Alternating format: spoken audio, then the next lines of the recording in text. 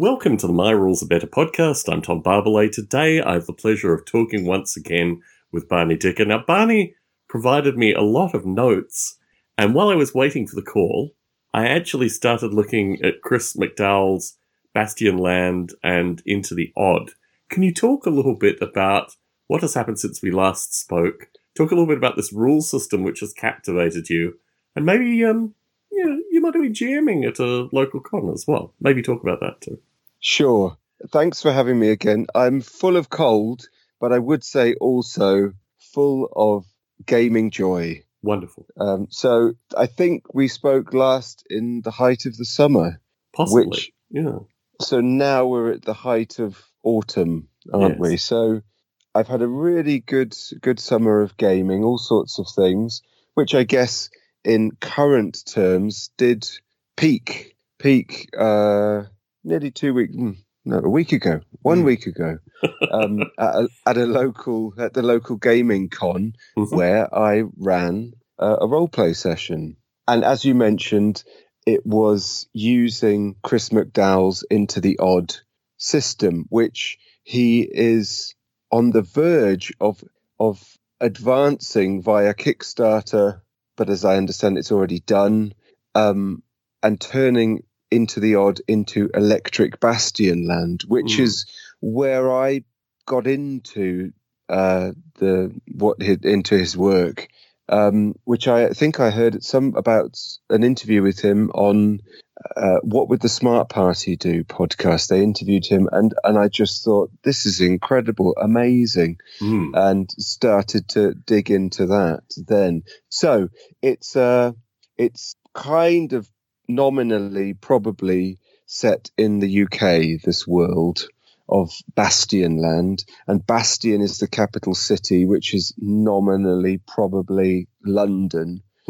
Taking the kind of dungeon crawl format of your classic roleplay games, he's given that a twist that you go into the underground. So that is both, on the one hand, some kind of dilapidated form of the underground transport system, and these openings up into a more literal or more mythological underworld, shall we say, underneath Bastion. And there's all sorts of funny, they're not even rules really, but principles to create Bastion being chaotic. There's also these ideas of what's beyond Bastion, so out in the wilds, if you like. And that's a kind of the wild, I can't remember what he calls it in the rules, the wilderness areas, let's say. There's a kind of parallel there with the underground, if you like, as in terms of adventuring possibilities.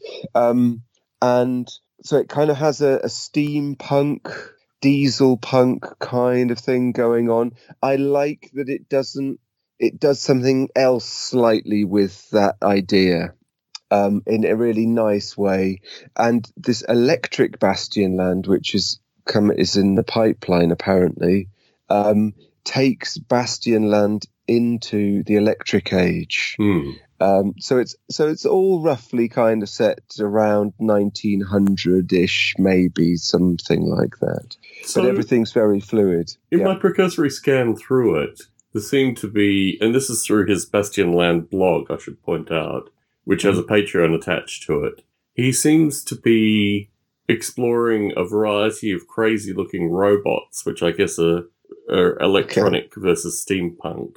I might have a completely different view of this thing because you've immersed yourself and played it at a local con. Yeah. And I'm just reading the most precursory, fastest thing I can gather online to talk remotely coherently about it. When did you hear about this game first? Was it about 3 months ago, or was it more recently? Well, I think the episode of the interview with What Would the Smart Party Do, I think that was August or something. Okay. And basically the whole world of OSR, of old school role playing, kind of hadn't dawned on me, and it always I realize now that it was just there, just right next to everything.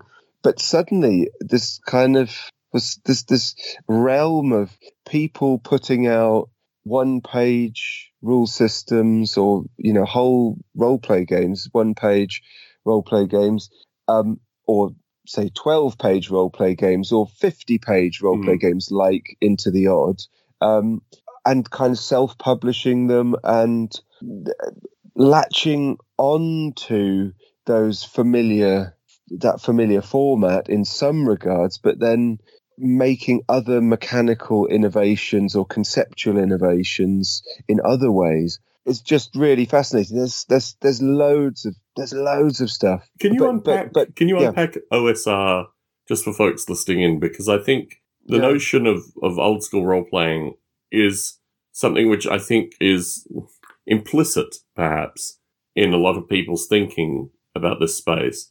But what does OSR mean specifically to you, and what do you feel it has been termed as when it's used as a term? Well, again, I'm really coming to this incredibly fresh, but it's clicked with me, if you like.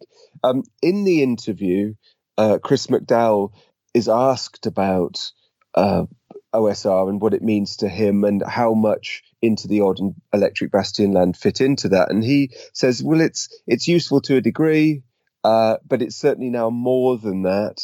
And over time, and this is the really interesting bit, he says over time he thinks OSR will be less significant because we will have moved into some other stage in our development of role-play games. But OSR is a specific term here. Indeed. Means what? So my understanding is that after, I guess it's Wizards of the Coast made the Dungeons and Dragons system open source, or I don't know quite what you Creative Commons or whatever. Yes. Okay, that kind of unlocked the possibility for people to start to create systems using those core mechanics. Certainly.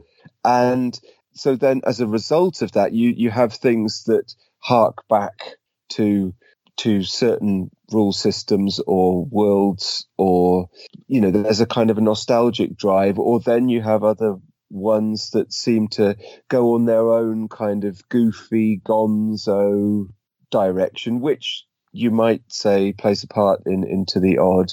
But then you also have other systems that have very minimal connections to those older systems, and are kind of doing their own thing. The sense I get from it is that more often than not, they're trying to keep things quite simple. As I look around, my piles of fighting fantasy books, of Chainmail, the original, Gary Gygax rules, of first edition D&D, of RuneQuest, I guess I'm trying to... It's always very curious to me when people say that Pathfinder, which is 3rd edition, 3.5, is the point where we declare this as being old school role playing. And then, and I guess certainly it's an interesting definition, because I think it when people that might have played 1st edition D&D, or, might have even been prior to that, or, in that space, look at the notion of old school role playing, they think, well, it's like, when your favorite music is. It's when you're a teenager, right? It's the same thing. So I think it's interesting that this thing has been branded, associated with a time which I would think is well past any notion of... And what I also find that's curious through this is the notion of commerce in the definition. Anyone can make any set... When I met Jackson and Livingston, they lamented the Lone Wolf rule set, that it had just ripped off Fighting Fantasy. Well, no, actually... The way copyright works is you can basically plagiarize almost anything with impunity, provided you make a small set of subtle tweaks. What Pathfinder did fundamentally was just mean that a group of, I don't know where they are now, probably in their mid-30s, but of that age group now, had access to a rule system and could start publishing their own modules and selling their own modules. It was a capitalistic effort. But there have been countless, as my discussions with Chris Abbott showed, there have been countless people that have tweaked their own rule systems and done this through any different period.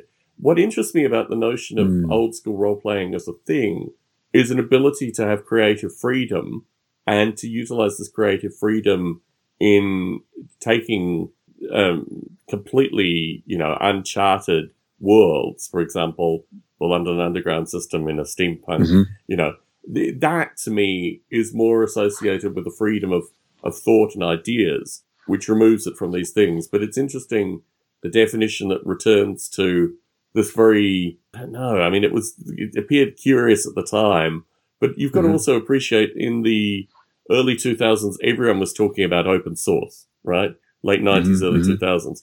So I think they were looking to try and get on that open source bandwagon as well with regards to doing this thing, which might have, grabbed a certain group of nerds, minds at the time. But it's interesting when you look at things like freeform role-playing, which I think is a distinctly unique movement in the late 80s, for example, the elimination of dice rolls and paper and this kind of stuff, and just rule systems were very abstract. They're not really part of this narrative in any way. So I guess we all take things that we like at certain times and try to reassemble something out of it. But let's talk a little bit. So you found out about this in August, and you're playing the convention in late September. So a very fast learning curve. So I would say that I'm not especially attracted to Dungeons and Dragons, and I'm not especially attracted to the mechanics, really.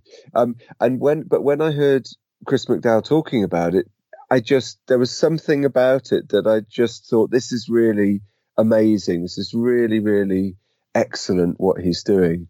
And so, for example, a great thing about Electric Bastion Land. Well, I mean, I don't know if I've explained it enough. Basically, you're treasure hunters, because in this world, everyone is after arcana or oddities or magical items. It's kind of like everyone wants to be a vintage or antiques collector or dealer or something. And that's the opportunity to create these weird items, which are being used on the one hand, perhaps at the more minor end, and are being kind of collected for reward at the major end. And what is so fantastic about Electric Bastion Land, this new system that's coming out, is you have an X career. Now, he does acknowledge that the Warhammer fantasy roleplay career system was really influential in putting that together. But his twist on that is you have an X career. You were so bad at it that you've now become a treasure hunter. But more to the point, you are now something like £10,000 in debt. And that, to me, just seems like a fantastic, incredibly simple, motivating factor that you basically have to take on any job because you're being hounded by whoever it is that you owe money to. Now, this is where you start to get the sense that there's a really great sense of humor running through this whole thing. And the ex-careers that you've had, the people you owe the money to, the types of treasure that you're after, everything has this really, really interesting humor, which is not just comical and makes you laugh. It's doing something. It has some kind. There's something going on there. It's deeply funny, and that appeals to me greatly. So there was another role play game that I had been digging around, finding out about, and it's called Heart, and it's the sequel to Spire. And I think it's made by some guys called something like Rook, Rowan, and Deckard.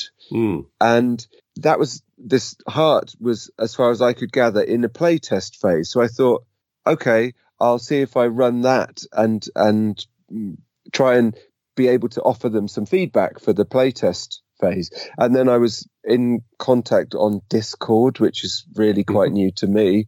And they pointed out that the playtest period was over. So that kind of, on the one hand, deflated my motivation of wanting to run it, to give them some real feedback. Some more, they have lots, but to give them some more feedback.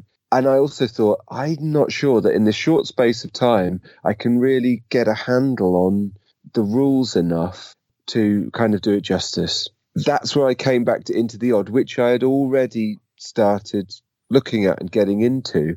And the complete rules for Into the Odd, which have been published, are something like 50 pages. And I'd gone through that a couple of times. And there's also there's various other bits on the Bastionland website.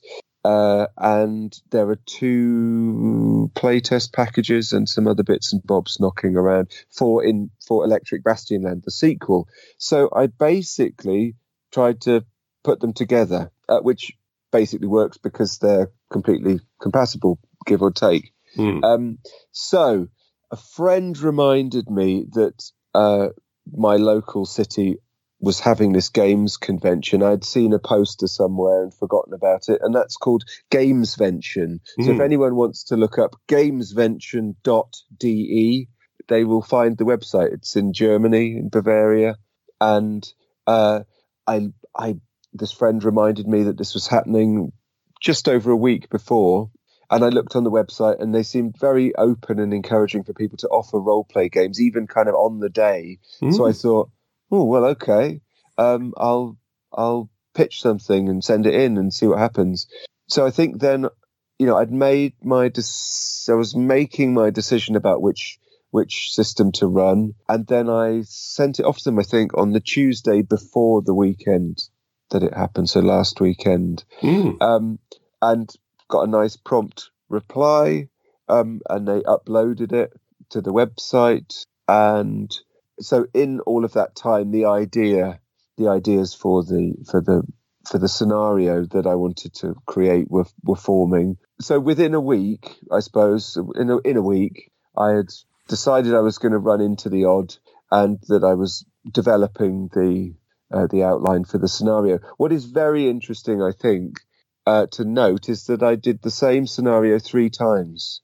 So it was really interesting to see how those different groups played through it and how the idea took shape with those groups. So I haven't GM'd a role-play game in years, decades probably, and this is the first time that I've ever seriously wanted to try to put a scenario together. In some kind of adult way. I think. I guess the stuff I would have done as a teenager, if I can remember that properly, would have been based on scenarios or some kind of vague sense of something.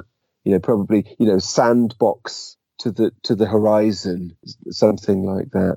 So that was interesting to really focus my mind on a scenario, and then to kind of top that all off, I've never ever GM'd a convention with more or less random people.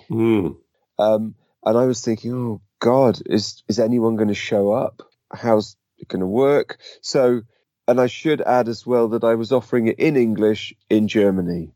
And I thought that's interesting to try out, because on the one hand, I thought that might well be appealing to some people, and it would also then be, prohibitive perhaps to some other people.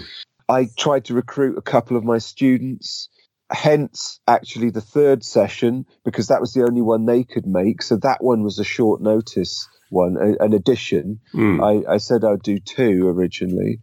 My son played in one of them, and a couple of other friends, they also played, and someone else from the local games group I kind of bumped into on the first session, and he said, but I haven't had any breakfast yet. And I said, that's okay. It's fine. And then he said, yeah, but I haven't had any breakfast.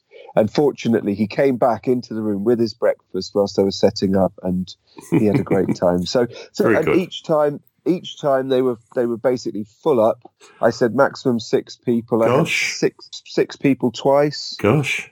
And 5 the other times. So let's talk a little bit about the scenario. Let's do this thing formally, because I'm interested in hearing about the scenario. Yes. Okay. So, like I said, it was a mix of Into the Odd and Electric Bastionland. I thought, right, I'm aiming for 2.5 hours, 3 hours. It's a convention. As a teacher, I'm pretty good at planning out, how to spend the time and how to kind of hit the target points for a session, and to keep engagement going. So I didn't feel daunted by that in itself. So I took the kind of proto or partial pre-generated character system that Chris McDowell's put together for the Electric Bastionland, where there are 20 different X careers that you can have. There will be 100, I believe, in the published one, and they also then have personalization processes in there. A really nice thing that he does is, if your character is statistically weak, so you're rolling 3d6 for strength, dexterity, and willpower or charisma, old school stuff. If your character is weak, you will probably do better, or poor, weak or poor, you'll probably do better in what items you get under your X career. If you're stronger and richer, statistically stronger and richer, you won't have such good things. So, and that's something that he also has in a more basic table in the original Into the Odd, which is really nice. I think a really nice, thoughtful, great way to get into the characters. I'm kind of possibly getting a little bit ahead of myself there, because this is now how the players created their characters. But I think it's good to know that I was just wanting to serve up quite promptly characters for the players to be, but also would play to the fun of it. I decided to call it Electric Hell. We've got the underground theme and this coming of electricity. So the mission for these heavily in debt adventurers is to locate an undefined and large electrical power source, and that they would have to link it up with the grid, if you like, or the generator system of a company that is prospecting, if you like, for electric possibilities. And to that end, I thought, well, what they need is an infinite, indestructible power cable. So that's what they took with them. So that got around any kind of major problems of how to get the cable to God knows where. A bit like Wile E. Coyote or in a Roadrunner cartoon or something like, an Acme item. They also had camouflage clay that would hide any item, any object for 1,000 years if they wanted to disguise it. And they had a harpy's claw, which would connect anything that was attached to it to another object forever, for eternity. So the company gave them those items with which to fulfill this aim. In the system, you create an arch rival. So I created an arch rival who is on their tail as they go through the underworld. I decided that I would have 3 map sections for the time and the length of the adventure. There was an earlier scene which was quite important because that's when it announces that the rival is on their trail. I guess I was trying to apply some of the ideas that I've come across by this guy on YouTube who goes under Runehammer, who's done the index card roleplay game, who is, I think, has some very, very great insights. And he's always trying to say, get the players to have to act. So he uses timers, dice defined timers and that kind of thing. So I basically had the rival announce his appearance, injure one of the players, and was 1d6 behind them in terms of rests. So it kind of put the pressure on them. I decided to use a very simple mechanic of whoever rolled the lowest would suffer the hit. So they get shot at almost at random from a great distance by this rival who injures the one who rolled the lowest, and that hit is, I don't know, 1d4, 1d6, I can't remember which then also announced the damage system in the game, which I'm not totally sure about, but it does work. Basically, you don't roll to succeed with damage, you deal damage directly. If you say, I'm going to shoot at someone, you deal that damage directly. Once the hit points are at 0 or any armor's been deducted, it starts to come off strength. Strength won't be recouped, but you can recoup your hit points if you rest, which is just a momentary thing. Sit down, have a drink of water, your hit points are back up. So that's interesting. That's interesting. And I thought, right, I want to play it quite deadly. I didn't manage to kill anyone. I killed no characters, and I made it harder and harder every time. But by the last one, I was eating in much more to the character's strength. And there's also then critical damage. So if you faint, basically collapse and need to be tended to. So there was a lot more of that. But anyway, so I obviously I was thinking about this. On the one hand, there were some railroady aspects, and at the same time, there was some very open aspects. And I don't know what you call the midpoint, or if that's what the sweet spot is anyway. So I wanted to say, this is happening. You need to keep going. This is the situation. But within that, then, lie lots of possibilities for them. So I had these 3 key stages after that initial encounter that I just mentioned. We had a dodgy bridge, a classic dodgy bridge. Now that was important because I decided that the character guiding them was always going to die at that point. And they would realize that things are not as they seem quite, and that, it's not as straightforward as it's going to be. So there was a dodgy bridge, which to begin with, I wanted the last person to cross to pass a charisma test. I think they all failed, which meant that it wasn't that the guide had to be the last person to cross the failing bridge, that he could always miraculously, heroically save them, and then smash into the cliff edge on the other side and fall down onto a little ledge. So they had to pull him up and all sorts of things. So there was lots of motivation and then just pulling the rug away from them at various points. By the third game, I decided that everyone had to make... Did I say a charisma test? I meant a dexterity test. Everyone had to roll a dexterity test, and anyone who failed had to lose an item, that they dropped it. So again, just depleting them, but not making it fatal, like suddenly we've lost someone down the bottomless abyss. That worked well. Every time. That was good. Then I gave them three exits or 3 pathways to choose. I'd written down which one does what. Every time they picked the one that meant that the rival gained 2 rests on from them, which basically meant that he was waiting for them at the other end, which was the town, the shanty town in the underground, which was the last place this power source had been sighted. And I called it Gloom Under Sluice, and it was basically a Roman sewer. You're in a Roman sewer, and there is a big sluice there, and the shantytown has been built up on top of that. They get there, and they've been told that they can get some more food or provisions or equipment or rest or any of that kind of thing, and it's absolutely wiped out, completely decimated.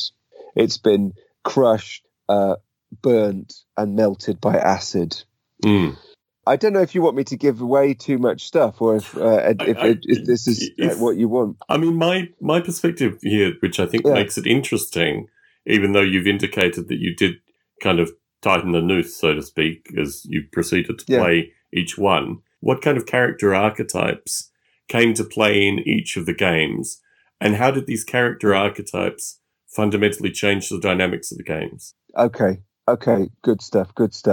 Yes. Okay. So I suppose to finish that point, again, I disappointed them again. I gave them a sole surviving character who gave them some more information, and then they headed on to locate the power source and to confront the rival.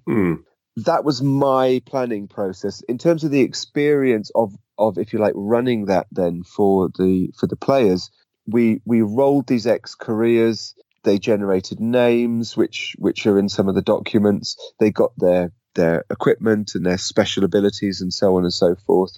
What we also did was everyone drew a little card figure of their character. So not only could everyone see, if you like, who was there and we could use them on the maps, I hoped that the players would also go through a process of kind of actually internalizing and coming to terms with the character, the archetype that they were playing and developing. A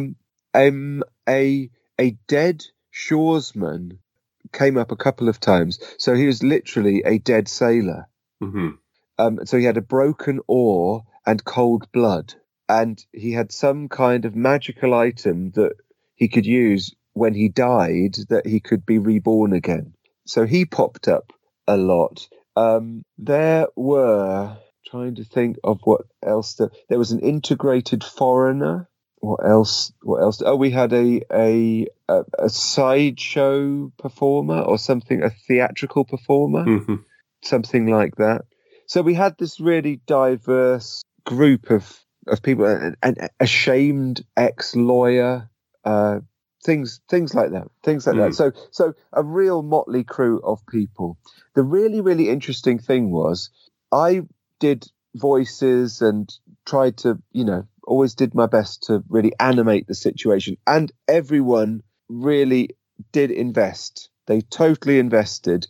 But nobody did any voices for their own characters. Not one that I can really recall. They performed, they enacted the characters, and they frequently kind of referred to their experience or the items that they had, and were very inventive with all of that. But there wasn't.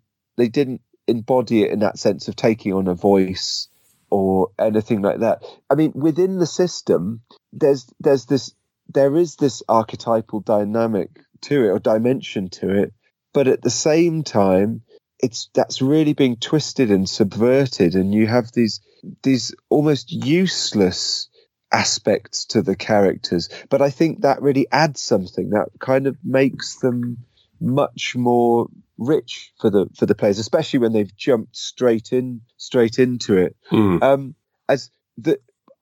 At the beginning, I made it very clear that they're a group, that they split their cash, that they kind of share their debt in that sense, and that they trust each other, that they've worked together a lot, because I really just wanted to make them feel immediately like they knew each other and that they were going to work as a team. And although there were a couple of jokes about perhaps turning against people in one group, I seem to remember, they all did do that.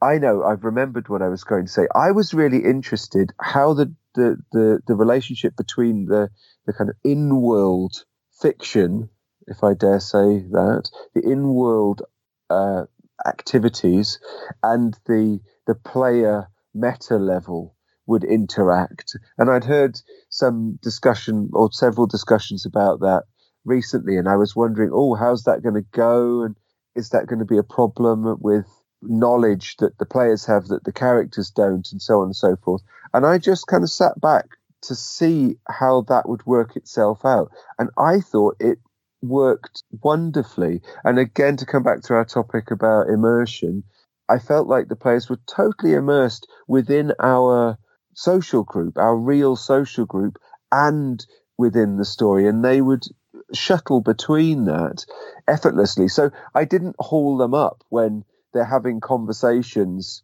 about amongst themselves between people who are further on down a tunnel and the others who are back at the sluice opening it or closing it, because it seemed totally natural and healthy for them to be debating how they would work as a team. And also because you're dealing in a kind of shorthand dialogue between them, they're not going to talk about, well, okay, if 5 minutes have passed, we'll turn the sluice down really low, or we'll send a couple of signals to do this, that, or the other. There's no point in doing that because it's kind of boring detail.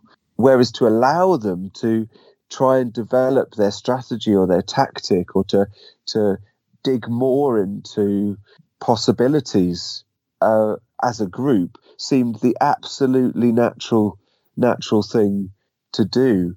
There was lots of humour, lots of laughter about the characters that they were and the types of activities or the types of things they would do or say, especially at the beginning with the creation of the characters. And so I think that says something about the archetypes. In terms of the three distinct games, however, how did they distinguish themselves in terms of the individual players? Yeah, okay. So in each step of the way, certain things recurred, and like they all picked the third tunnel, which I couldn't believe. There was lots of debate, and some rolled dice, and all of different things, but in the end they all chose the same way. So some things recurred, even though there were possibilities for differences, but there were also radically different things they did. They used items differently. They helped each other differently, and that did come back to the different characters that they were at, and the different items that they had with them as well. In terms of the group dynamics, I mean, so in the very first group, there was one person that I previously knew, and then there were two more couples. Is that right? Was it 5? And then another, someone else came, I think. So what am I saying there? I'm saying that you had a couple of pairs who obviously they already knew each other. I had this one connection with one person. There were 2 women in the first group, 2 in the second group, and 1 in the third group. Ages did vary. My son, who obviously I know very well and was probably the youngest player, was in one session. Then I had 2 students, so I could see they were a little bit fascinated to see what their teacher does in this other context. One of them had never played a role-play game before. The other one plays Pathfinder and so on. So what I'm addressing there is each group was in itself different and had different sensibilities, I would put it. The first group, I remember, they just got straight into asking the guide about the power source and where they're going. And I remember the third group basically didn't say anything. They were really happy for this kind of, if you like, a cut scene to just take place. Where I say, yeah, we're going down the tunnel, we're leaving behind this, that, and the other, and we'll take about 2 days. Diddly, diddly, diddly, diddly. And that was the group with your students and your son? That was. Yeah. My son then was in the second one. Oh, okay. I thought he was in the third. Okay, good to know. Okay. And what's also really fascinating is when people are looking at you and it feels like they're looking at you kind of quizzically or skeptically or something. And then a moment or two later, they give you the opposite feeling that they're actually having a great time, and that's always an interesting, slightly uneasy, but then rewarding feeling to have. Am I answering that question? Do you want to know more about then the group dynamics as these characters performing these tasks? I mean, I think what's interesting here is I hadn't GM'd for maybe 20 plus years, but when I came back to it, it was very much associated with identifying archetypes, identifying trajectories. Now, not in the same format that you're doing. The nature of 2.5 to 3 hours in a reproducible setting at a convention is a distinctly different thing. But I think what interests me, what fascinates me about the path of the games master, for want of a better term, is that there are so many different ways to do it. It was interesting when Jackson Livingston quizzed me about what kind of gamer I was. And they went in, and I said, I don't use a games master screen because when I was 12, 13, I was GMing a group and the guy reached up in front of the games master screen and pulled something which was very critical from behind it. He was a bit of a miscreant anyway. But that immediately made me realize this is a defect in the way that I play, and I stopped doing it. But what interests me in doing this as well, this podcast, is when I interact with Chris Abbott and when I've seen photo evidence recently of his player's handbook plus Games Master's notes, so he didn't need the GM's guide, he just needed the player's handbook. This is very much the way I did it as well. So you see these elements, and I think returning to something, maybe I should be asking questions associated with your earlier experiences doing this thing as well. Because I can tell you something about the DM screen. My son made a lovely DM screen for our Dungeon Saga game, and because that's a tabletop RPG, dungeon crawler, you need to hide the monsters that you're going to put on the board. And we always used it kind of off to one side, but you need to have them kind of pre-selected. And I would argue you don't. So when I do it at work, I don't do. I typically have maybe 3 or 4 miniature cases, but I will pre-select. In this scenario, we're going to probably have some goblins, we're going to have some trolls, we're going to, and I line them up, but in a ramshackled fashion, just like I was unpacking them, what have you. And sometimes 20, 30% of them I won't actually use in the game. They'll just be there as fodder, but also probability as well. I think what's interesting is that there are a variety of ways of doing this. And I guess let me ask some questions about your earlier GMing experience. Let me just finish this one because I think it's interesting about the DM screen. Is that I wanted to take it with me to for myself to show what my son's done. Not to show off in that sense. It's just to say, look, I love this thing. This is a lovely thing he's done. Here we go. And to give them a feeling of the type of gaming we're going to do. It's not the slick, glossy thing. Anyway, every time I just got rid of it after a little while. I just moved it off. And I didn't, and then obviously didn't need it. My son pointed out that when it was on the table, the chaos of the table, it was slightly too small, seemed more orderly. As soon as it was gone, it just seemed like a table of mess. But when it came to the third game, I didn't even put it on the table. And I had my little typed up notes that I'd done. And yeah, absolutely. So I completely agree with you that you shouldn't need the screen. It's nonsense. So my earlier experience of gaming, I mean, this is, I touched on it when in my biographical segment in my first appearance. It was, so for me, it was Warhammer Fantasy Roleplay, Call of Cthulhu, Teenage Mutant Ninja Turtles, Paranoia, and my encounters with Dungeons and Dragons were limited and it just seemed overly complicated. How many of these did you GM specifically? I mean, these are ones where you were predominantly the player, or were you actually GMing them as well? I also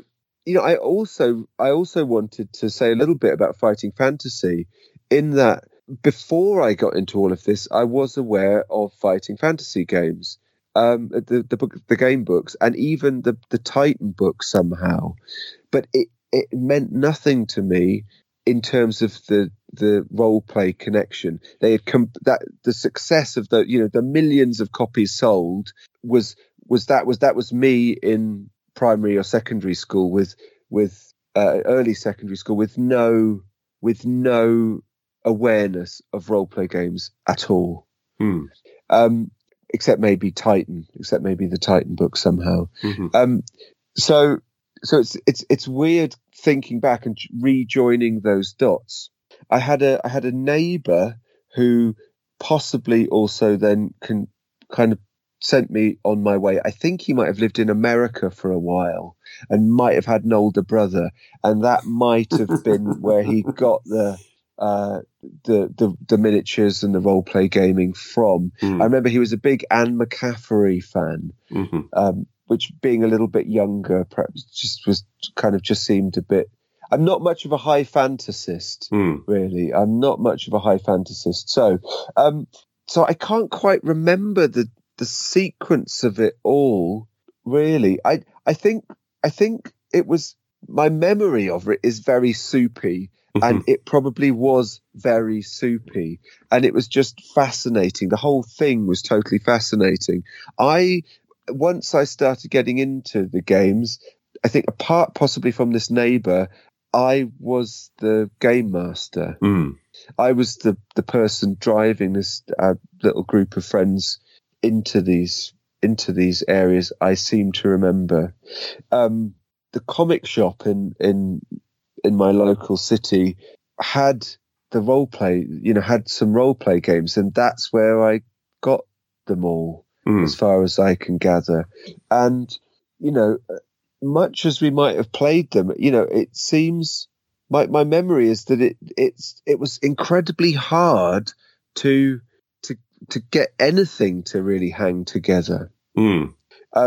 Creating characters is always good fun and was great fun, and I think I mentioned in our first chat that the Marienburg supplement in White Dwarf was really captivating for me. That you had this kind of sandbox city or area of a city with all of these wonderful characters with their secrets and their shops or their habits. I think that was a great piece of work, and I guess that for me was always that was a really good way to try and start creating adventures in Marienburg, and so that was. And I remember having a supplement of the Enemy Within, the one with this really grotesque character on. And in fact, I think The Restless Dead as well, with all of the skeletons on as well. So, but I remember that, I don't know, that my friends somehow, but me as well, in that combination, it was very difficult to when there's nothing on the table, when it's all in your mind, or just maybe some photocopies or a few photocopies, to get the thing going. And so I guess now being older and having, meditated on it a lot and sucked it, vacuumed it or hoovered it all up, I can set that ball rolling much more easily for my son, for example, or for these other people. And it was interesting. I had a couple of questions, people saying, "Oh, IGM as well. Thanks. That was you taught me a lot." One guy said, "Is it just talent?" And I was standing there kind of scratching my head because I was thinking, I haven't done this for ages or like this ever, or so it's interesting that you note specifically, I mean, particularly with regards to your students, that obviously your academic training has added something to this thing. I mean, I reflect very heavily, particularly associated with narrative and creating narrative, that this was very important for me in my pre-teens, early teens, and to create universes and to create coherent worlds. And as you say, this notion that within a town, there are going to be stores, there are going to be secrets, there are going to be rumors, creating this level of depth was something that was very important to me as a child. And replaying these games afterwards, I think of it more now in the context of film. I think of it more now in the context of story arcs, of soap operas, of these kind of things in this sense. And it's interesting to me that there are so many different ways to explore this thing. And it was fascinating performing in front of Jackson and Livingston, because you could see one of them would light up and then the other one would light up. And then they'd talk about board games, which I don't really have much to say about.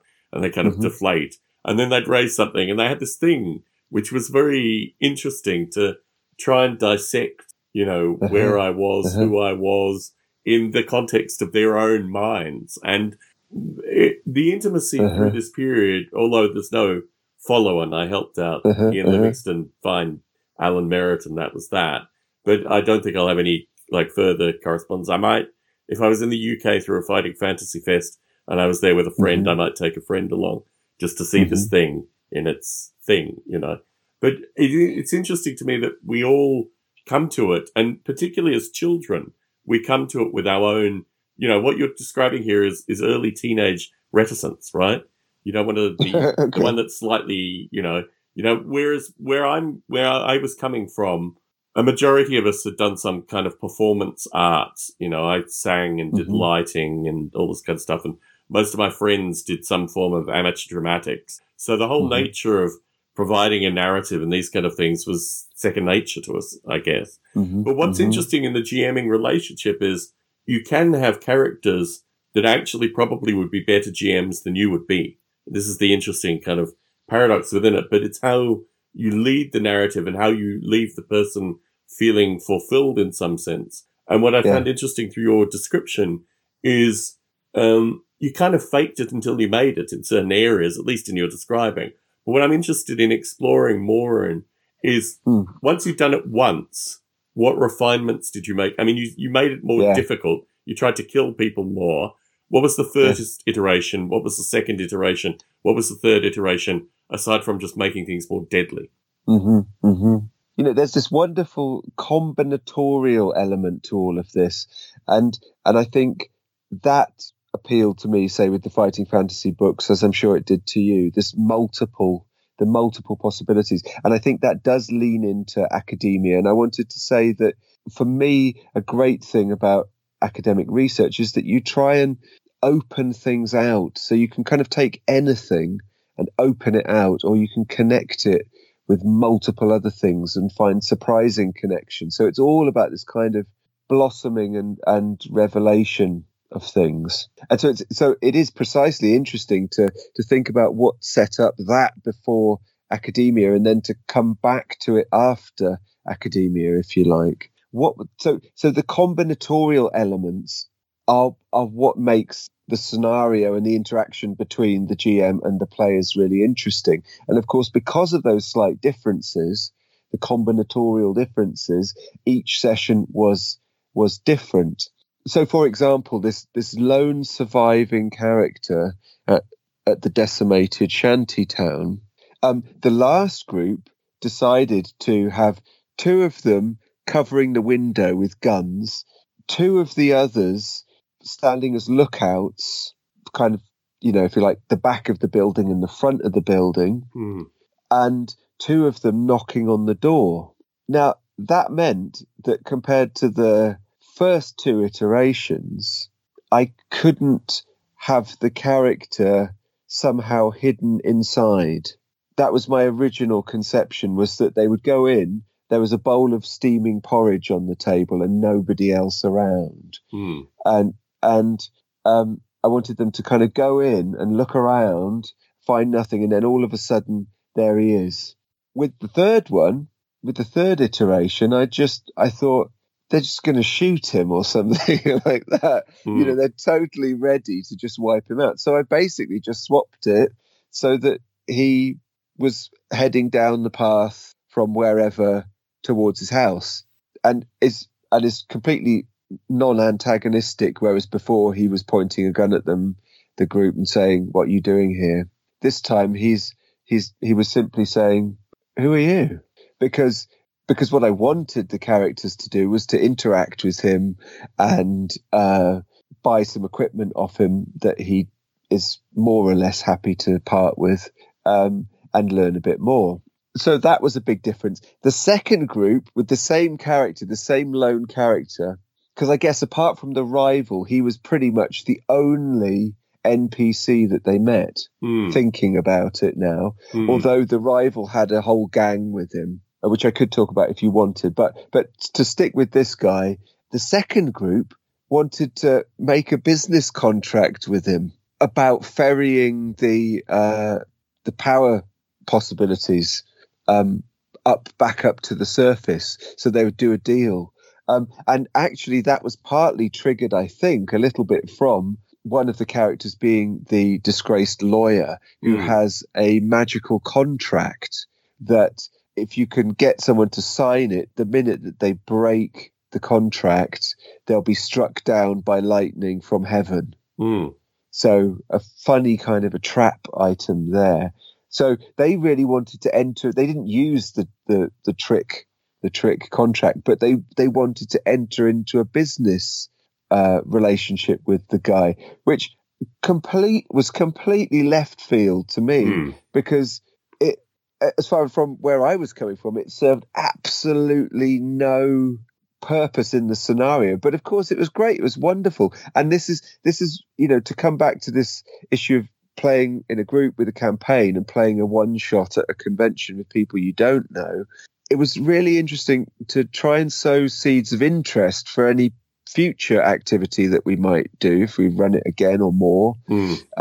And also to try and get them to imagine what that future beyond the game might be. So that, to me, seemed like some of that creative thinking in that direction. Interesting. So that's, I mean, with the big end bosses and the power supply, that was different every time, and I kind of embraced in advance the idea that basically the climax is going to be an anti-climax, because it's not going to. It's the decline of agency and make believe, isn't it? It's winding down, and actually I'd put a hidden treasure in it that had certain requirements that needed to be fulfilled in order for it to be potentially revealed right at the end. And it was only the third group that fulfilled all of those criteria and indeed found the item. So that was interesting. You've left a lot of food for thought here, Barney.